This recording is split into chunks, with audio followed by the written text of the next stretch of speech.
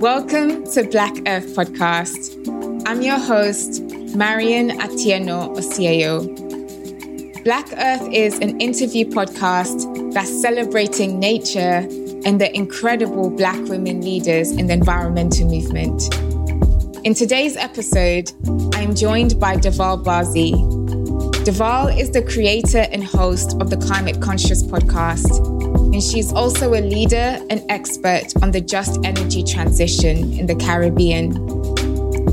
In today's episode, we explore what it means to build a homegrown movement in the Caribbean that fosters sustainable development, empowers all people, and ensures meaningful progress on climate and environmental justice.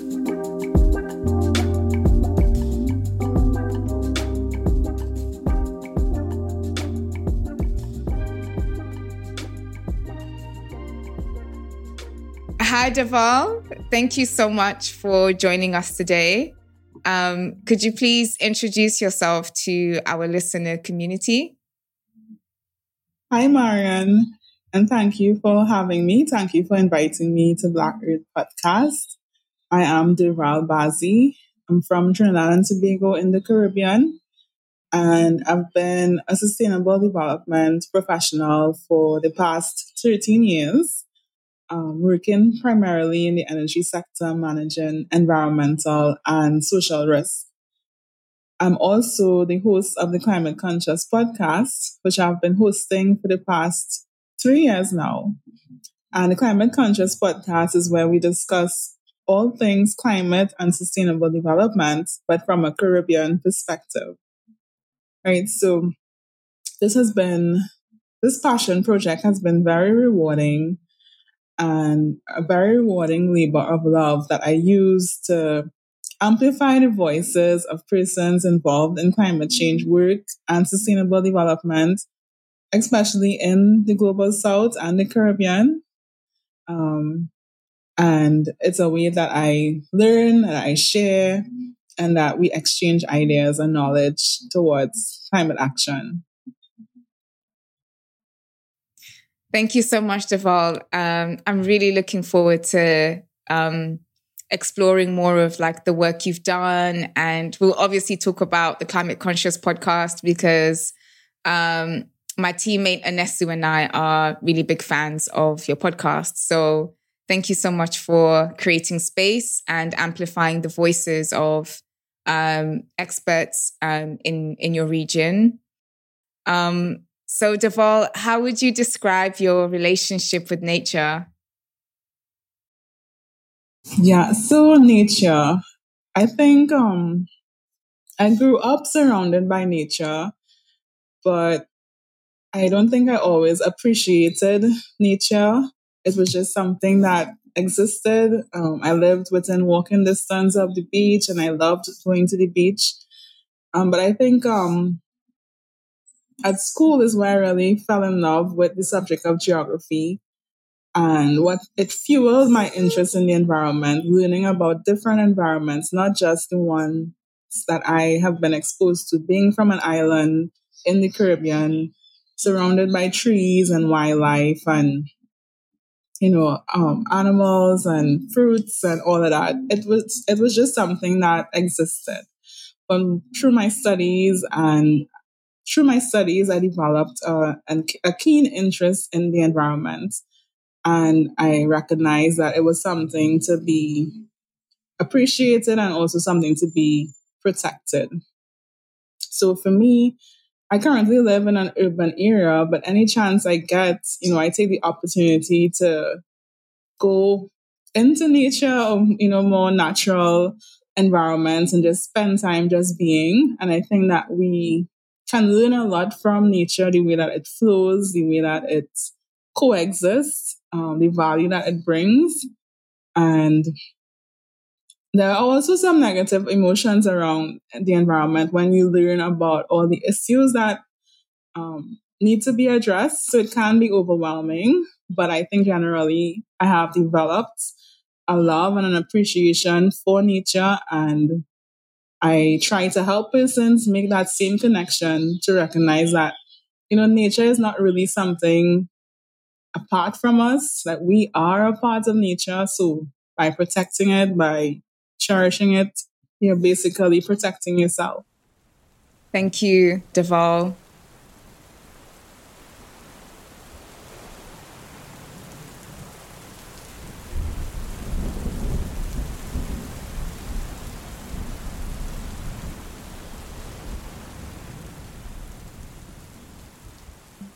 Although I lived in a rural area and I was surrounded by the environment, I wasn't as aware as I am now of what the environment really means and what my interaction with it involved and my responsibilities as well. So it was just my home, and I think I lacked awareness of the value that nature brought to me, and therefore the responsibility that I had as someone that existed or coexisted with nature, if that makes sense.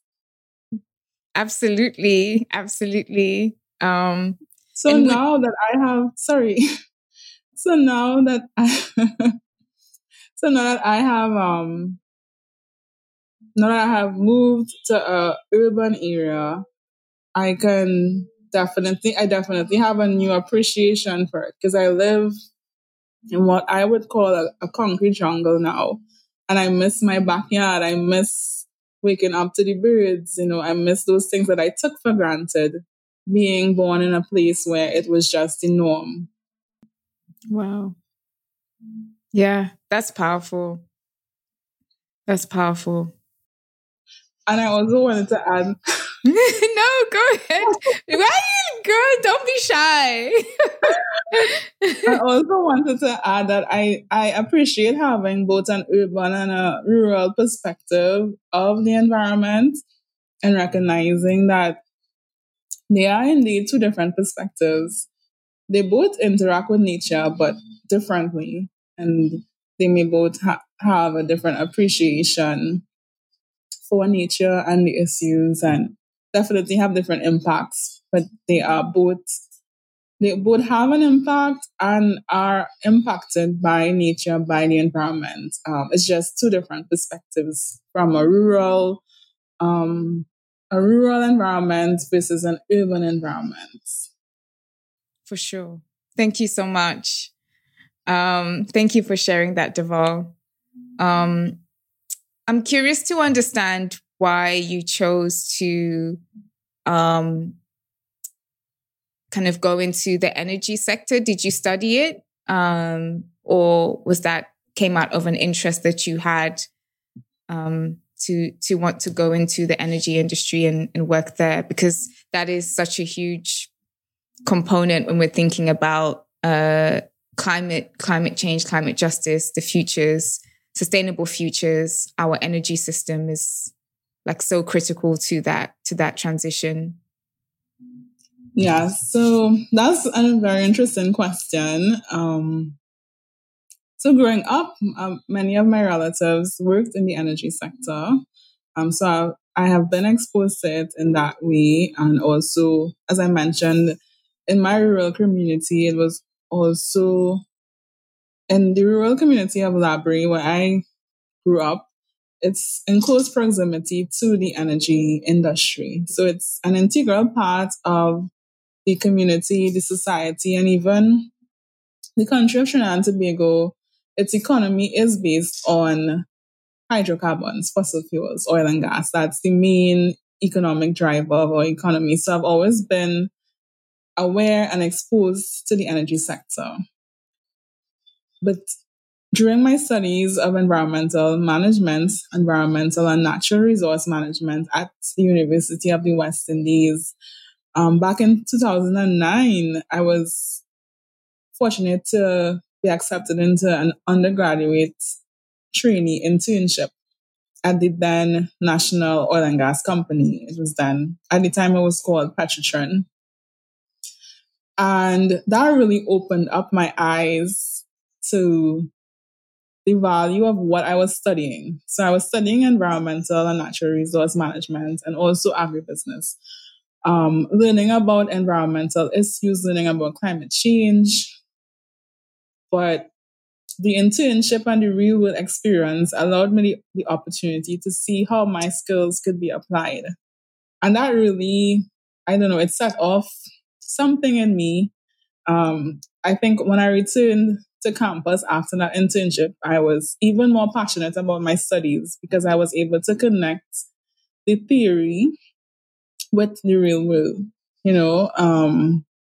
And environmental studies is very broad. You know, you can go into many different areas, but I found my path, I would say. I found my direction where I wanted to become involved in the energy sector and help manage those environmental and also social risks. And I know that may seem strange for somebody who is passionate about environment and climate change, but I think I saw both sides of the coin, as they might say, because energy is so integral to our daily life and also to economic and socio-economic development of my local community, my country, and if we want to talk about, you know, our global economies, energy is a key driver. I think at the time, sustainable energy wasn't such a big topic as it is now, but I can safely say that as the energy sector has evolved, my career has also evolved. So it started in core oil and gas, upstream oil and gas exploration and production, drilling for oil and gas. And I went on a few years later to do my MBA, which focused on sustainable energy management. And then I transitioned from managing environmental risk, um, managing environmental risk from fossil fuel based operations to looking at sustainable energy policy. How do we transition an economy that's based in fossil fuels to one that is, you know, one that has a greater share of renewable and alternative sources? And I think that has given me a really good appreciation of what is involved in this transition that we are calling for. I definitely agree that it is necessary that we shift if we are to achieve, you know, the global ambitions for limiting climate change 1.5 to stay alive. You know, we're familiar with the slogan. But what does it mean to really do that? And what does that look like? And it looks like different things for different countries, different communities. And then that brings us to the just transition. Because yes, we need to transition, but we need to be mindful of the system that has been in place. Because Trinidad and Tobago has been involved in at least oil production for over 100 years. So that is a long-standing, deeply entrenched sector in our society and in our communities. So what do we need to, what are the risks that we need to manage? What are the things that we need to consider as we shift from this system to the next, to one that is low carbon, sustainable? What are the environmental issues? You know, we know there will be environmental benefits, but there are also social implications when, for example, large segments of our community are employed in this sector. And if this sector shifts, then they face the loss of their livelihoods. You know, and we've seen that where a refinery that was operational in Trinidad and Tobago was closed, and the economic fallout was so broad in terms of it's not just the direct employees, but also the frontline communities, all the businesses, people that sell food, people that provide services. So I'm really grateful for my broad perspective on the energy sector, and being able to, you know, support the transition and also ensuring that that transition is one that is just. Wow. Thank you for sharing. That's so interesting.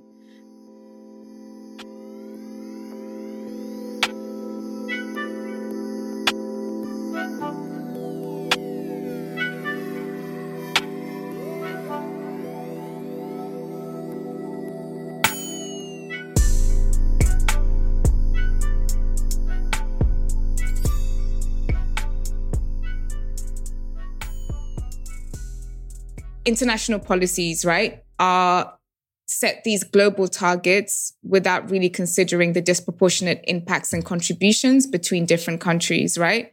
So what a country such as the UK might need to contribute in terms of the just transition looks very different for a country like Trinidad and Tobago. But I don't know what that conversation looks and feels like in Trinidad, because I don't live there. So I can only look from the outside, but I'm not an insider, if that makes sense.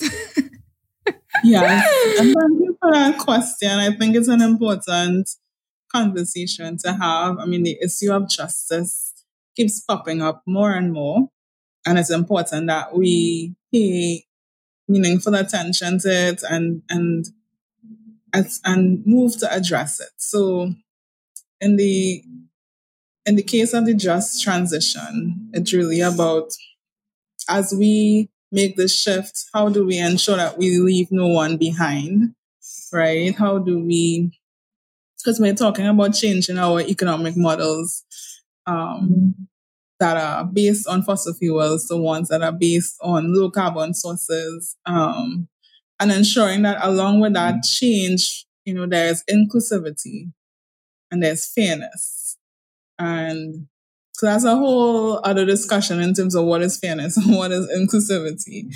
But based on the question that you have posed, I think it's important that we all recognize that, there are differences in the approaches to addressing the issue that is at hand. And the issue at hand is climate change. And climate change is one that amplifies existing inequalities. So firstly, we have to acknowledge that there are stark differences between developed nations, such as the UK, and developing countries, such as those that are found in the Caribbean. So Trinidad and Tobago has a peculiar position in comparison to many of its neighbors in that it is a producer of oil and gas. Most other Caribbean countries, with the exception of, but now Guyana is a very big player, but most other Caribbean countries, they import their fossil fuels that drive their systems. So you mentioned global goals, and we know the Paris Agreement has set out a target of limiting global temperature change to below 2 degrees Celsius, and specifically, preferably 1.5.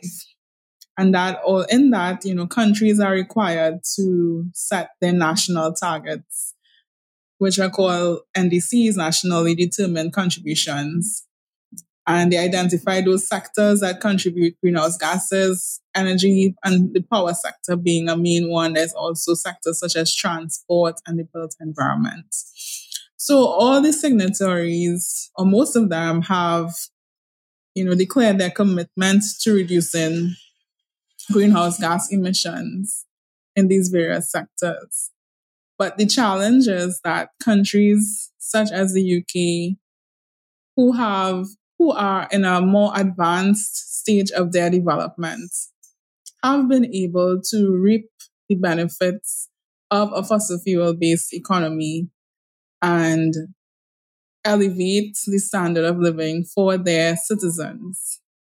And they are in a different position to countries such as maybe Guyana, who's now initiating the development of their hydrocarbon resources, or Trinidad and Tobago, who's still a developing nation. And then they are you're being asked to make this shift, to make this transition, which we acknowledge that it should take place. But developed nations are in a better position economically to make this transition, to afford the technologies that are needed, that are required for shifting our energy systems. Renewable energy, wind, solar, also carbon capture, and storage and utilization. So there's the technology aspect.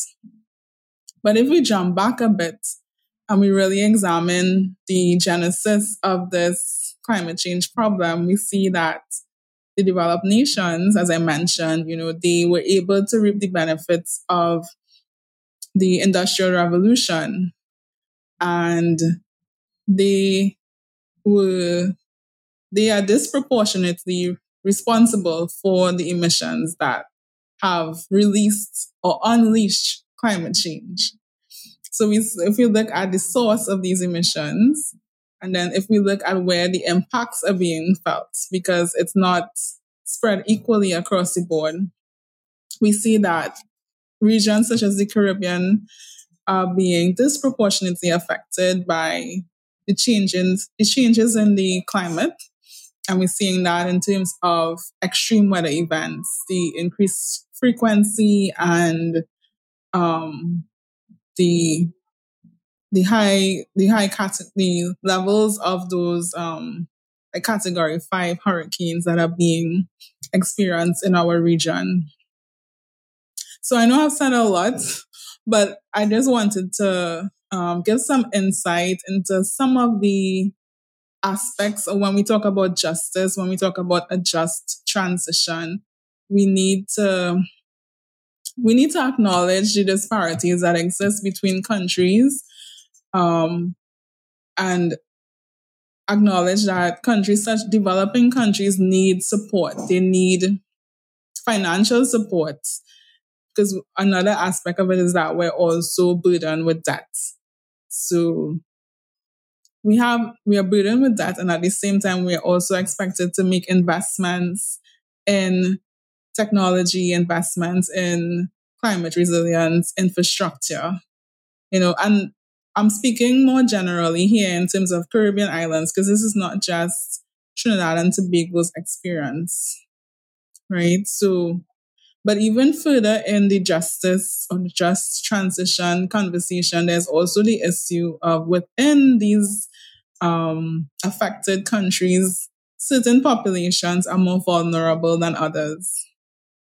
And that's why you have things like gender justice popping up, because in the same way that certain countries are affected differently, we have differences in the impacts to different genders when it comes to climate change. It's often said that climate change isn't gender neutral.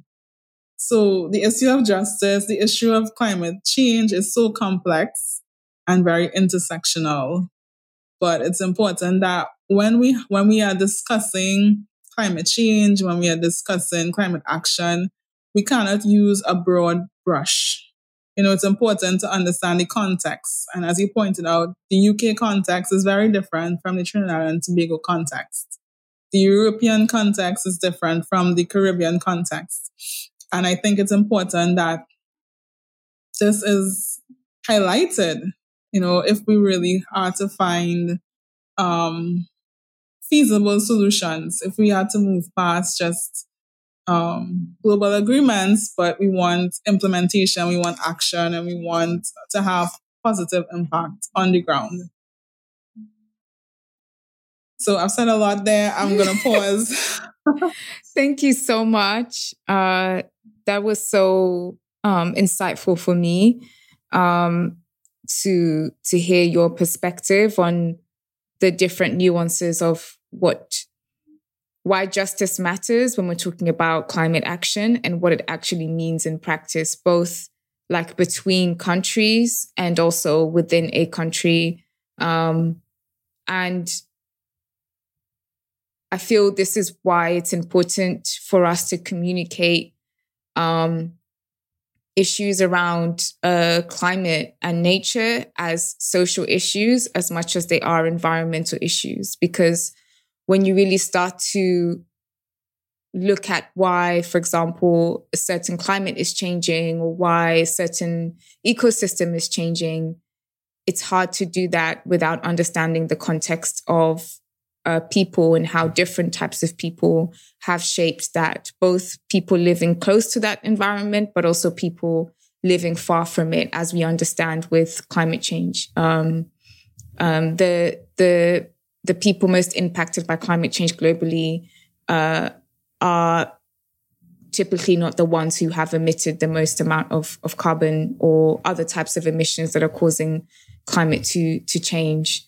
And yeah, so justice is such an important part of understanding what climate action looks like going forward.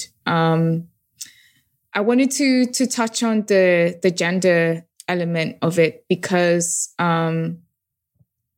you've recently organized 2 conferences, Caribbean Women for Climate Justice Conference, which was amazing. I'll put all the links in the show notes for the recordings on YouTube, but it was just really amazing for me to watch the recordings and to just learn and understand. But yeah, I wanted to hear from you firstly how gender manifests itself when we're looking at climate change in the Caribbean region, and then also to understand more about why you organize the conferences and what are some of the things that came out of that conference, the conferences that you've co-organized over the past 2 years. One thing I love about hosting the Climate Conscious podcast is that it puts me in touch with such amazing people doing amazing work throughout the region. And one of those persons is Christine Samaru, who's the founder of the Breadfruit Collective. So she has been a guest on the podcast and we stayed connected. And at the time when I started the podcast, I was really focused on climate action in a very broad sense. Climate action and also sustainable development, climate action being a subset.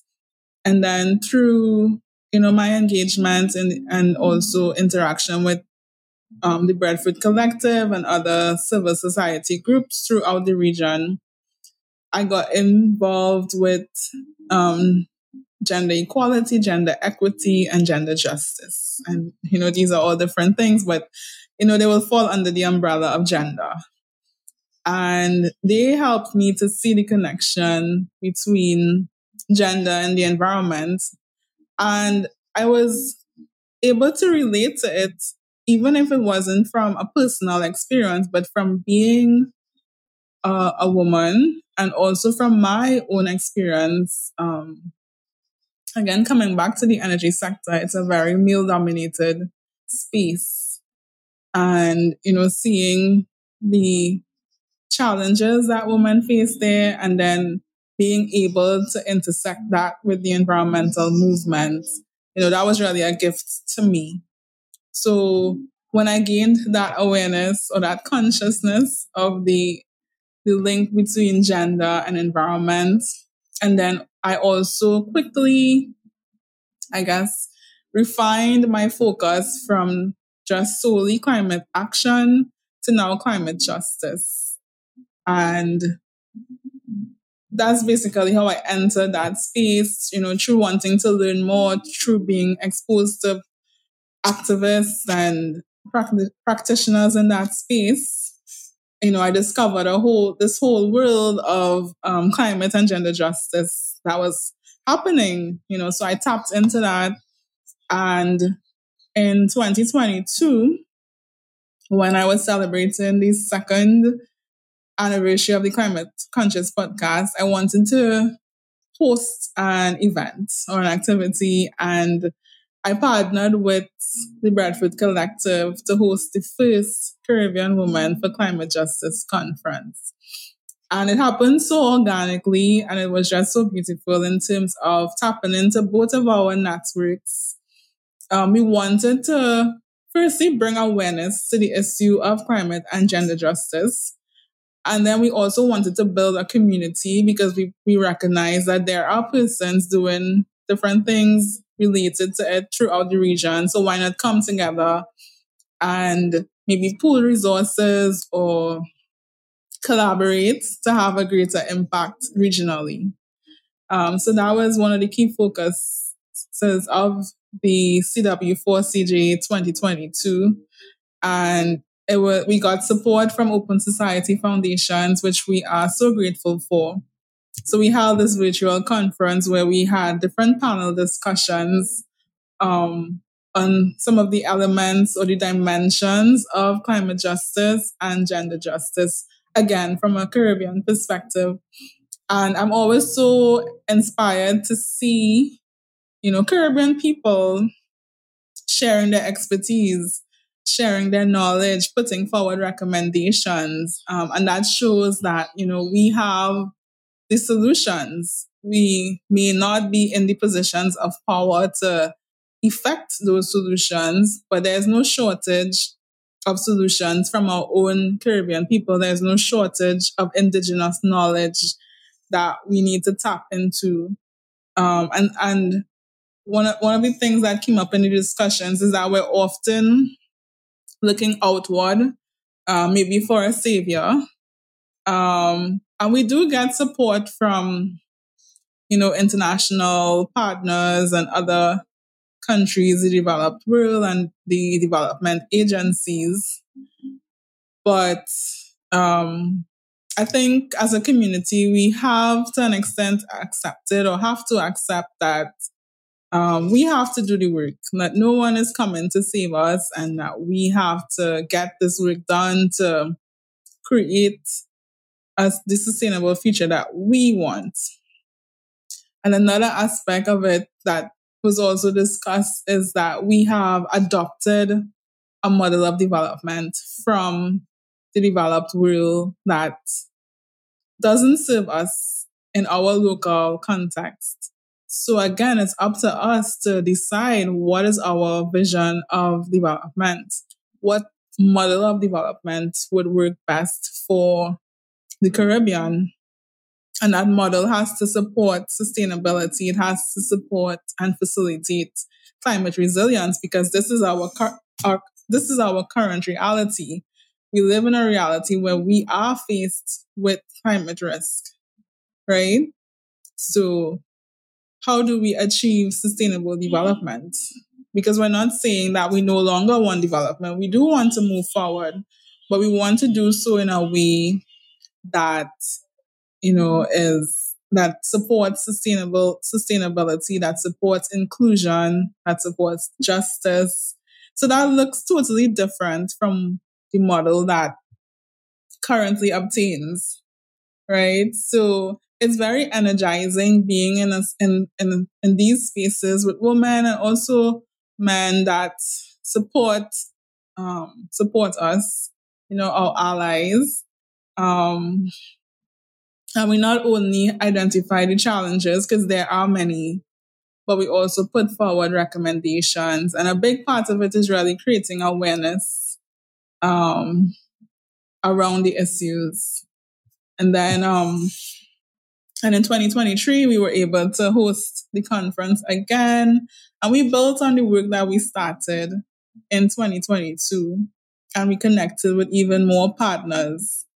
And through the conference, the first edition of the conference, we got involved with CANARI, the Caribbean Natural Resources Institute. They had formed a regional alliance that looks at climate justice in the various aspects. So together with Christine, I co-lead the gender working group. So that has, it has all synced with the conference and with the movement that has been started around it, and we continue to build on it. So this year for the conference, in addition to the panels, we also hosted 2 workshops, one on data, because we wanted to support data-driven advocacy. And the second one was on storytelling through photography, supporting that creative aspect, because we believe that is also important as well in this work. So it has been an incredible experience for me, one of learning, one of sharing, and one of having impact. I think the feedback from participants has been really good, really encouraging, and many of them, have expressed that they didn't always make that connection between gender and environment and gender justice. And I mean, just to give an example of why this work is important. So we live in a region that is prone to hurricanes, so natural hazards, natural disasters. And so disaster response and disaster risk management is very important. So we have shelters and those support services in the event that one of these systems impacts a country or a community.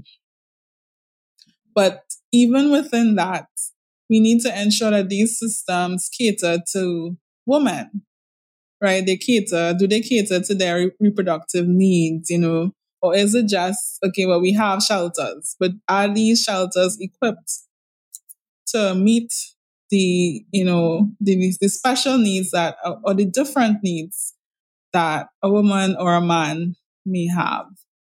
So these are some of the things that, we encourage persons, regardless of where you are involved, whether you're in the energy sector, you're in education, or even healthcare, to put on the gender lens.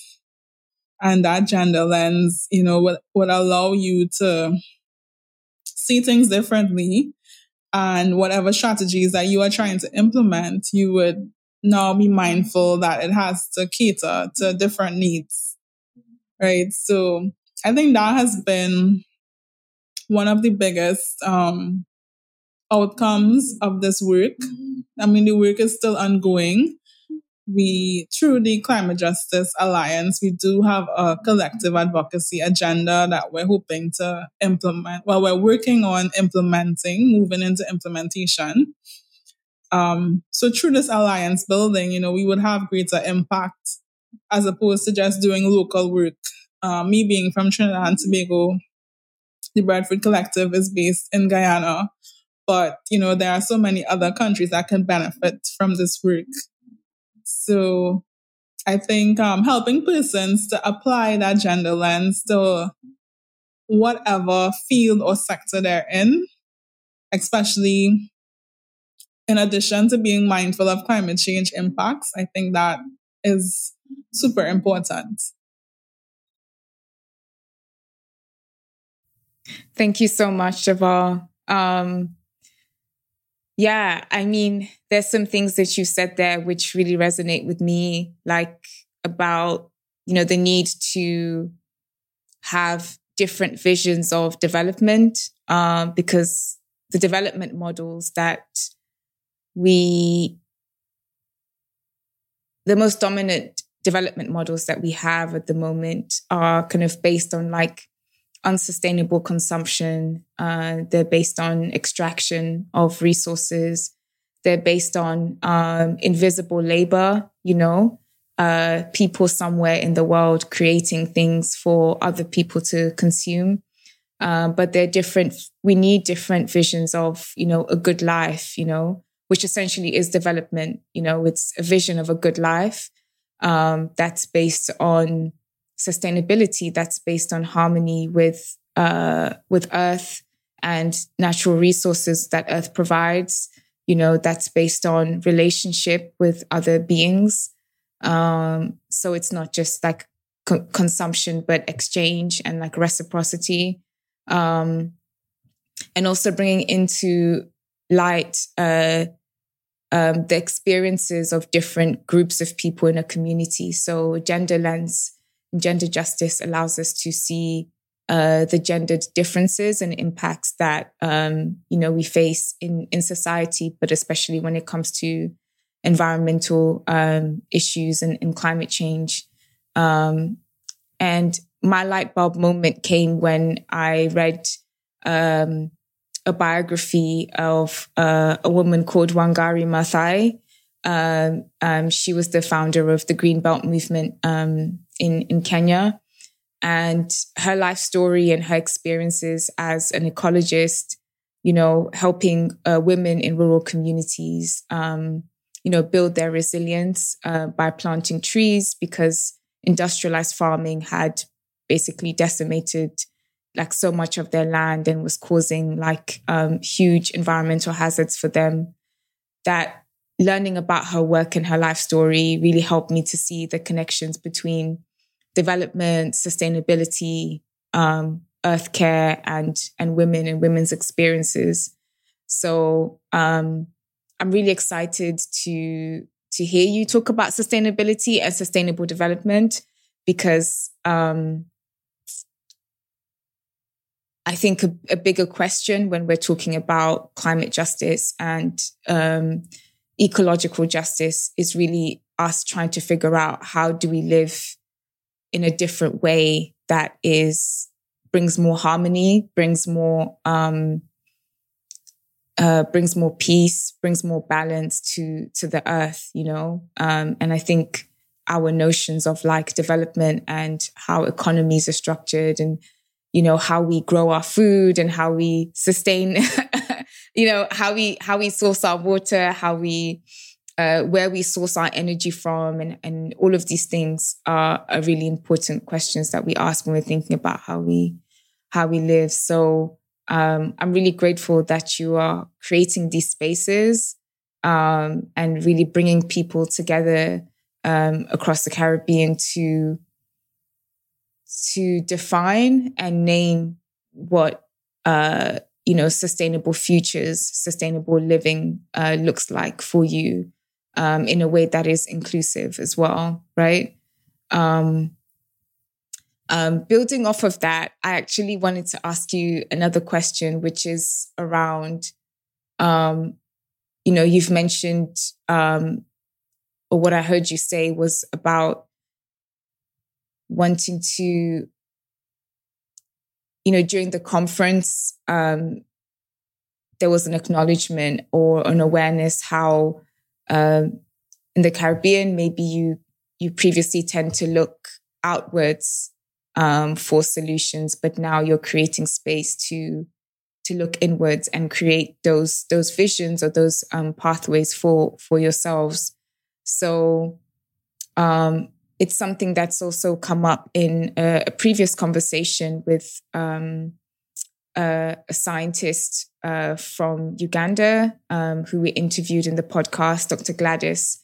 And she was talking about the need to build a homegrown conservation movement in Africa that really centers the experiences of people living in Africa, that empowers them to be the custodians and agents of change when, conserving nature or addressing climate injustice.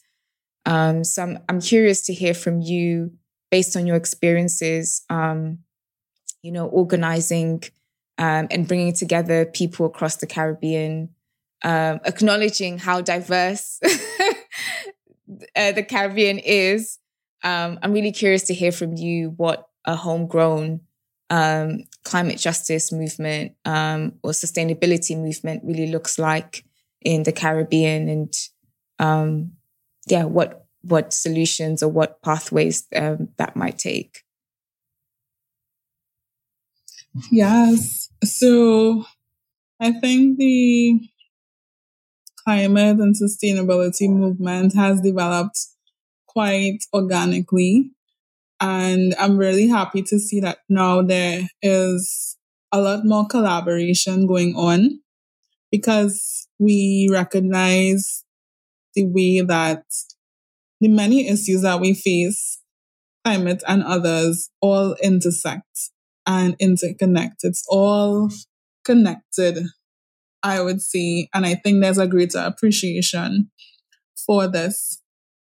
So a good example of the increased collaboration and partnerships is where we're seeing, I think, like gender activists getting involved in the climate space and vice versa. So you see that nexus of gender and climate really coming to the fore.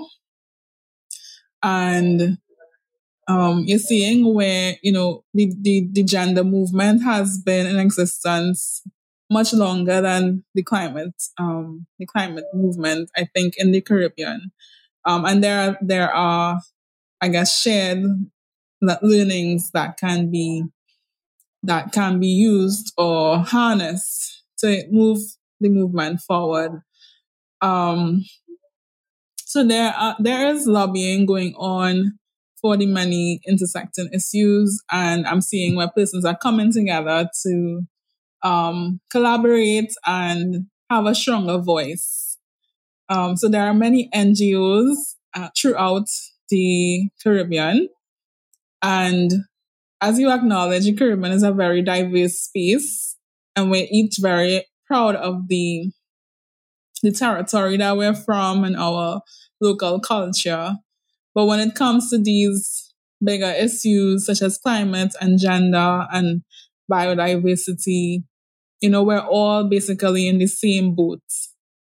And therefore, we are stronger together. We have a stronger voice when we unite, when we organize, and when we, take coordinated action to move things forward. So we see our leaders, like our Caribbean leaders, on the global stage when they go to COP, and and even as a collective through the regional integration process.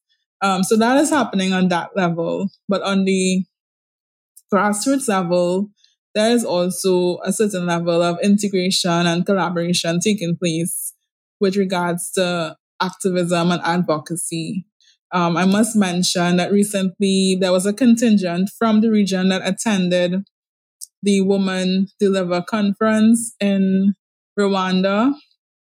And I was so happy to see the Caribbean being represented. And there were persons from Jamaica. There was Aisha and Janelle out of Jamaica. There was Christine from Guyana. And there were persons from St. Kitts. Sorry, I can't remember all of their names.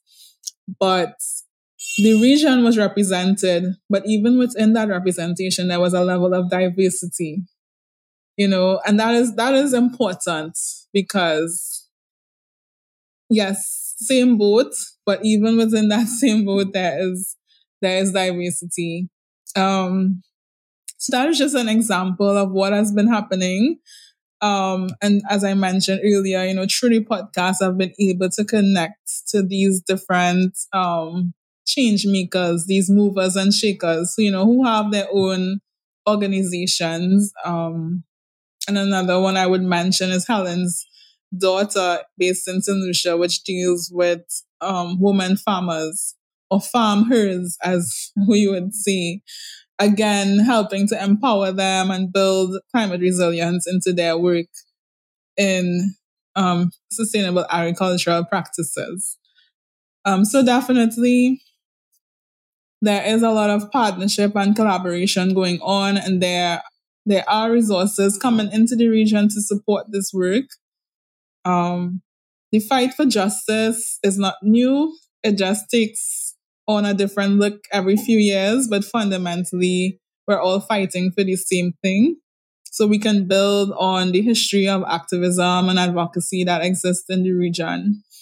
I also have to commend the work of Canary that has established this Climate Justice Alliance, and it has really pulled together all the different players, all the different civil society groups that exist throughout the Caribbean territories, and they have identified different areas that they would focus on, climate justice being one of them, and gender as well, nature-based solutions.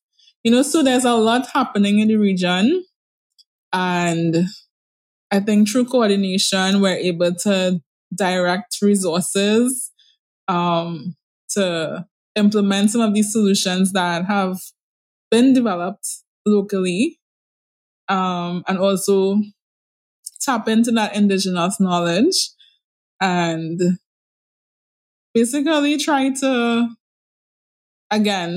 create that future that we want for the region. Thank you. Thank you. I wasn't sure if you were going to say something, so I was like holding on. But thank you so much for sharing that. That's really rich.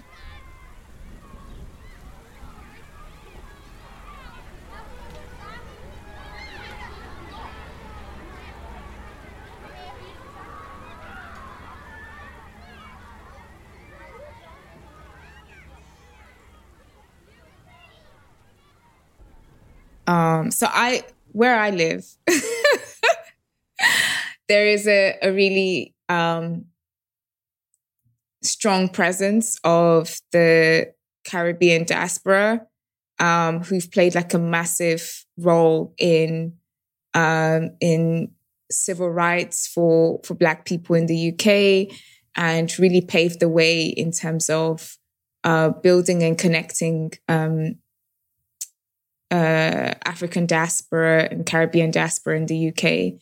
So I was curious to understand what role you feel the diaspora can play in helping to build a homegrown movement for climate justice in the Caribbean, because I know so many people, at least based in the UK, are really passionate about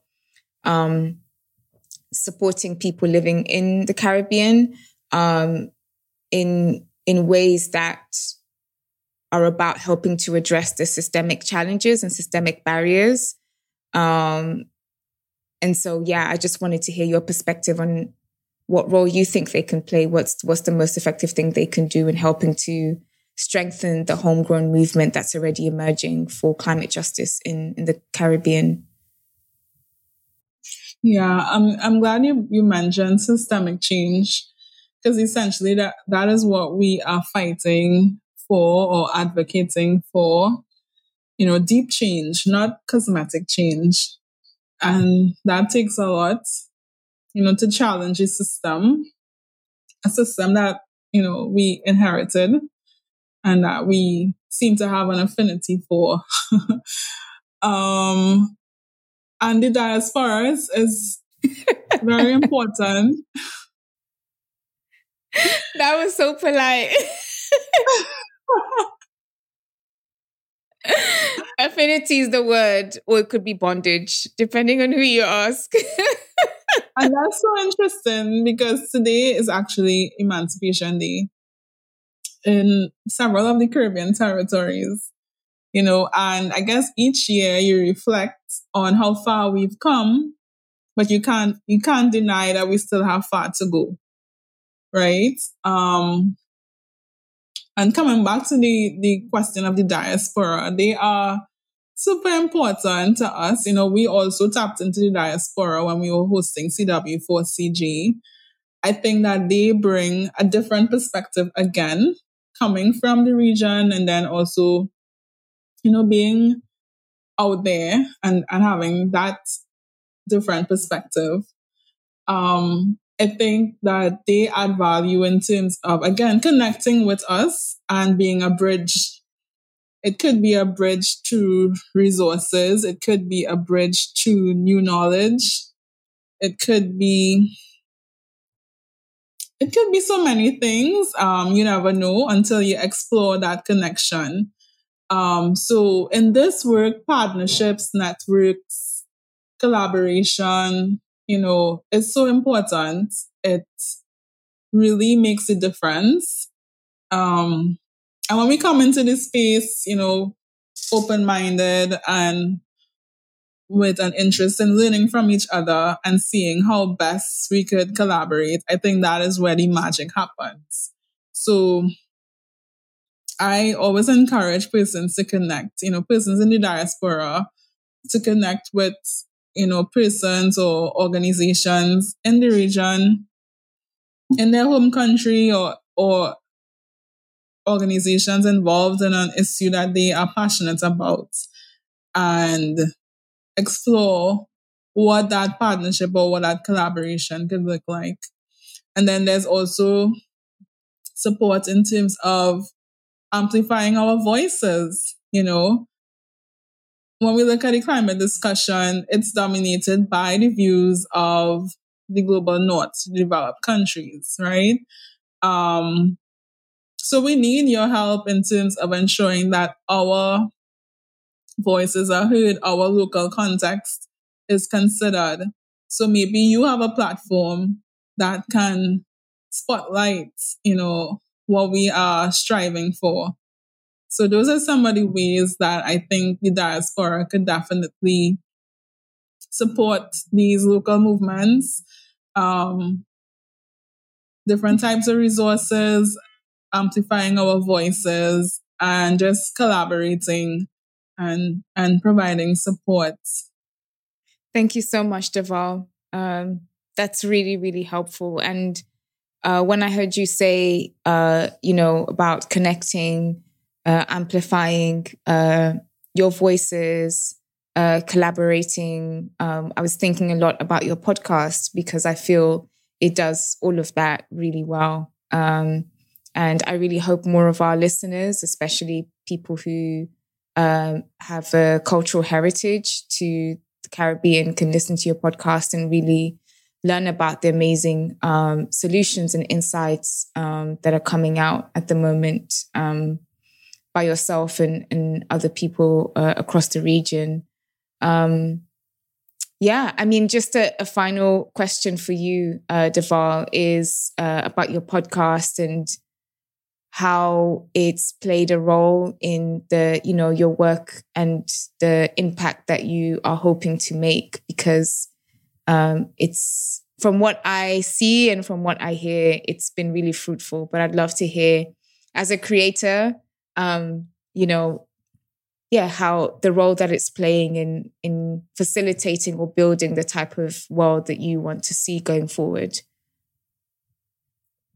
Yeah, so my podcasting experience has been quite rewarding. I jumped into it and I haven't looked back. And to be honest, the podcast itself has taken on a life of its own. It has its own mini community around it, which I'm very grateful for. I mean, I see the podcast as a resource. As you know, podcast episodes have a fairly long lifespan. So you may stumble across it months or years down the road, and at any point in time, you can get an idea of an issue, and also what is being done or can be done to address it. If you're from the global north, you gain a different perspective. You broaden your outlook on how these issues are impacting different persons. And if you're from the global south, you can definitely relate to what is being discussed, even if not directly applicable to your personal experience. So my intention with the podcast is really to get people thinking by creating awareness and also to inspire action. We need action, and action can look like so many different things depending on the level. There's action as an individual. We need action as a community. We need action from business entities, companies, corporations. We need our leaders to act, and we need the global community to really fulfill their commitments, right? So, as I mentioned, action can look like so many things. Is it saying no at an individual level? Is it saying no to single-use plastics? Or is it, as I mentioned earlier, adopting a gender lens in the work that you do? Or maybe starting a composting heap at home? Or maybe a recycling initiative at your workplace? I just want to help persons make the connections, because, we may not always see ourselves in nature or see ourselves in the environment. But when we gain that consciousness from listening to the Climate Conscious podcast, we would look at things differently, and I hope we would make different decisions when it comes to our choices, our consumption, and also our appreciation for social and environmental issues. So the important thing is that we gain awareness and that we are inspired to drive or be a part of positive change at any level, wherever our sphere of influence is. So I hope I answered your question. Yes, you did. Thank you so much. Thank you. How can we support your work going forward, Derval? Well, I will encourage your listeners to subscribe to the Climate Conscious podcast wherever you get your podcasts. We're on Apple, Spotify, and leave us a review after listening to our episodes. You can also connect with me on social media platforms. Climate Conscious is on Instagram, Twitter, and LinkedIn. And as always, spread the word. Share an episode with a friend, and you never know who you would be inspiring to act. Absolutely. Thank you so much, Derval. I am extremely grateful, and I learned so much from you today. So thank you for making the time to speak with us. Thank you, Marian, for inviting me and opening your platform to me.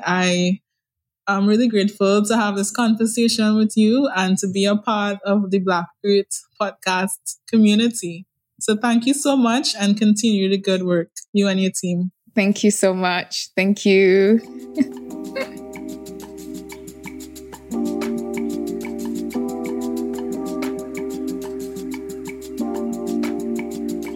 Thank you so much for joining us in today's conversation. We'd love to connect with you and hear your thoughts. We are on Instagram, TikTok, and LinkedIn at Black Earth Podcast. Don't forget to share this podcast with your friends, your family, your network, your communities. And you can also subscribe to our podcast wherever you listen to your favorite podcast.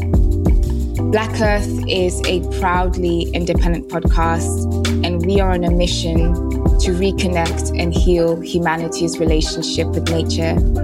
If you'd like to support us, we are on Patreon at Black Earth Podcast. Thank you, and see you in the next episode.